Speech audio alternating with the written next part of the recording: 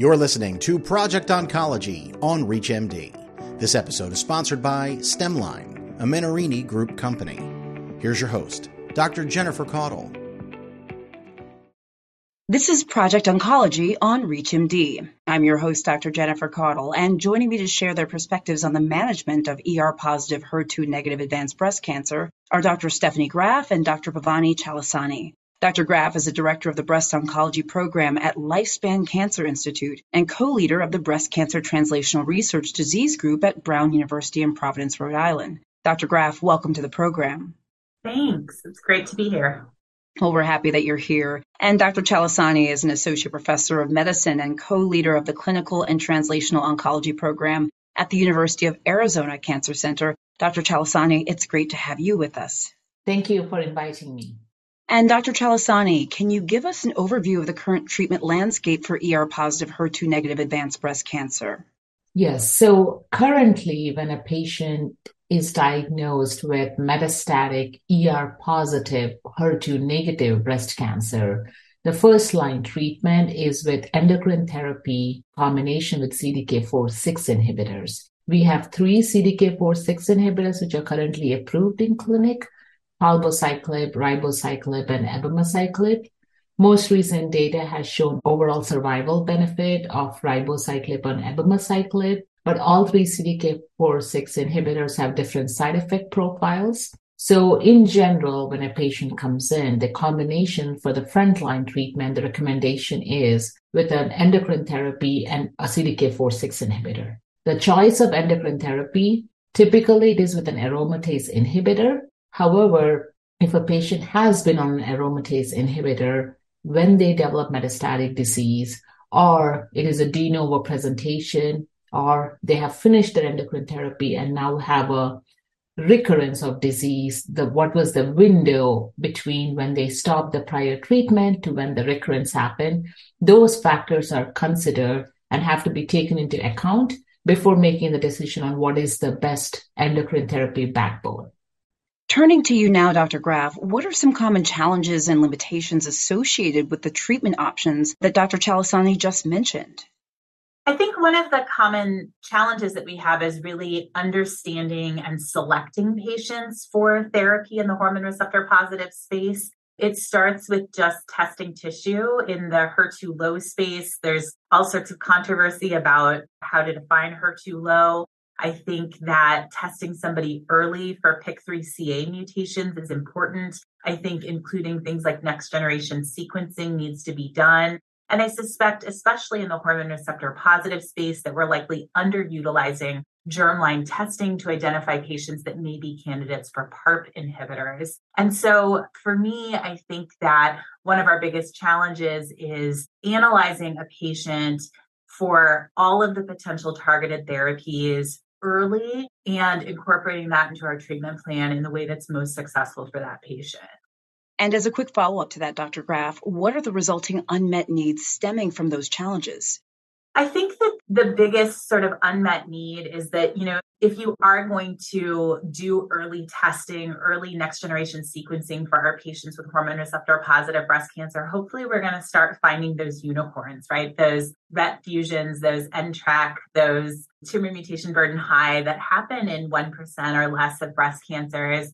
And in those tissue agnostic approval indications that we have across oncology as a whole, many of those trials, those basket trials that have been done, did not include breast cancer patients or very many breast cancer patients. And so understanding the efficacy of those tissue agnostic approvals in a breast cancer patient population, understanding how to sequence those medications against the backdrop of all the other approvals we have in breast cancer, because, it's weird to consider ourselves lucky in breast oncology, but we have many drugs approved where other tumor types may not. And so trying to fit those pieces of the puzzle together will be important. I hope that as we identify those patients that we work together to report those outcomes. Thank you for that. For those of you who are just tuning in, you're listening to Project Oncology on ReachMD. I'm your host, Dr. Jennifer Caudle, and I'm speaking with Dr. Stephanie Graf and Dr. Bhavani Chalasani about managing ER-positive, HER2-negative advanced breast cancer. So, Dr. Chalasani, given the challenges that Dr. Graf discussed earlier, how can we use the latest clinical strategies and technological advances to address our patients' unmet needs? While our goal is to improve survival, we also want to make sure our patients also have a good quality of life, and both of them are equally important. So that is how we need to think about our strategies. One of a very clinically meaningful and important endpoint here for a lot of times for patients and for the physicians is time to delaying chemotherapy, because chemotherapy does come with additional toxicity. Majority of them are intravenous, so there is a lot of time and commitment from the patient, and the toxicity burden is severe too. So delaying chemotherapy is also important. As we are understanding about this hormone receptor or endocrine therapy responsive tumors, we are trying to figure out what are the resistance mechanisms? Is it by mutations? Is it some pathway alterations? What exactly is happening and why these tumors are becoming resistant to these treatments? So to overcome that, there have been a huge interest to develop oral SERDs. So these would be drugs where we'll be able to overcome that dose limiting and potentially overcome this ESR1 mutation. And that is a mechanism of resistance. So now that we figured out, okay, we can overcome the ESR1 mutations, then now the question is, can we prevent or delay the resistance mechanism? So there's a lot of interesting, new hypotheses and ideas which we are, that are being tested and investigated right now in clinical trials. And I think they will make, impact potentially in the future as we understand. And now, unfortunately, we're almost out of time for today. So before we close, I'd like to hear some final key takeaways from each of you on how we can optimize our approach to ER-positive, HER2-negative advanced breast cancer. Dr. Graf, let's hear from you first. I think it's important that we lay out a thoughtful long-term plan for our patients with hormone receptor-positive metastatic breast cancer that starts with early germline and next-generation sequencing so that we know if there are actionable mutations and how we're going to incorporate those into the treatment plan for our patient, and that we talk about what order we're considering so that both us, the treating physician, and the patient can plan for the most successful strategy through their treatment plan. Thank you, Dr. Graf. And now, Dr. Chalasani, I'll give you the final word. So I think it is important for us as physicians that when our patients come in at diagnosis to be cognizant of the fact on what the presentation is. So is it a de novo presentation, or is it someone who is on endocrine therapy and developed metastatic disease, or they had a history of breast cancer and now developed recurrent disease? So like I said, that window is important. And the main reason is the biology of the tumor is different in all these three settings. Is it endocrine sensitive versus endocrine resistant? And that is critical for us to figure out which tool we use to kind of get to the patients.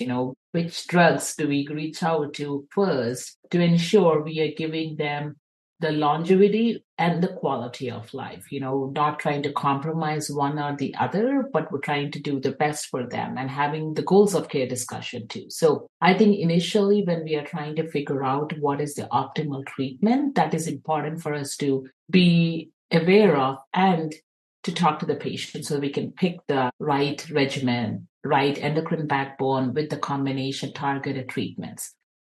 Well, with those key takeaways in mind, I'd like to thank my guests, Dr. Stephanie Graf and Dr. Bhavani Chalasani, for joining me to discuss how we can achieve better outcomes among patients with ER-positive, HER2-negative advanced breast cancer. Dr. Graf and Dr. Chalasani, it was great having you both on the program. Thanks. Thank you for inviting me. This episode of Project Oncology was sponsored by Stemline, a Menarini Group company. To access other episodes in this series, visit reachmd.com/Project Oncology, where you can be part of the knowledge. Thanks for listening.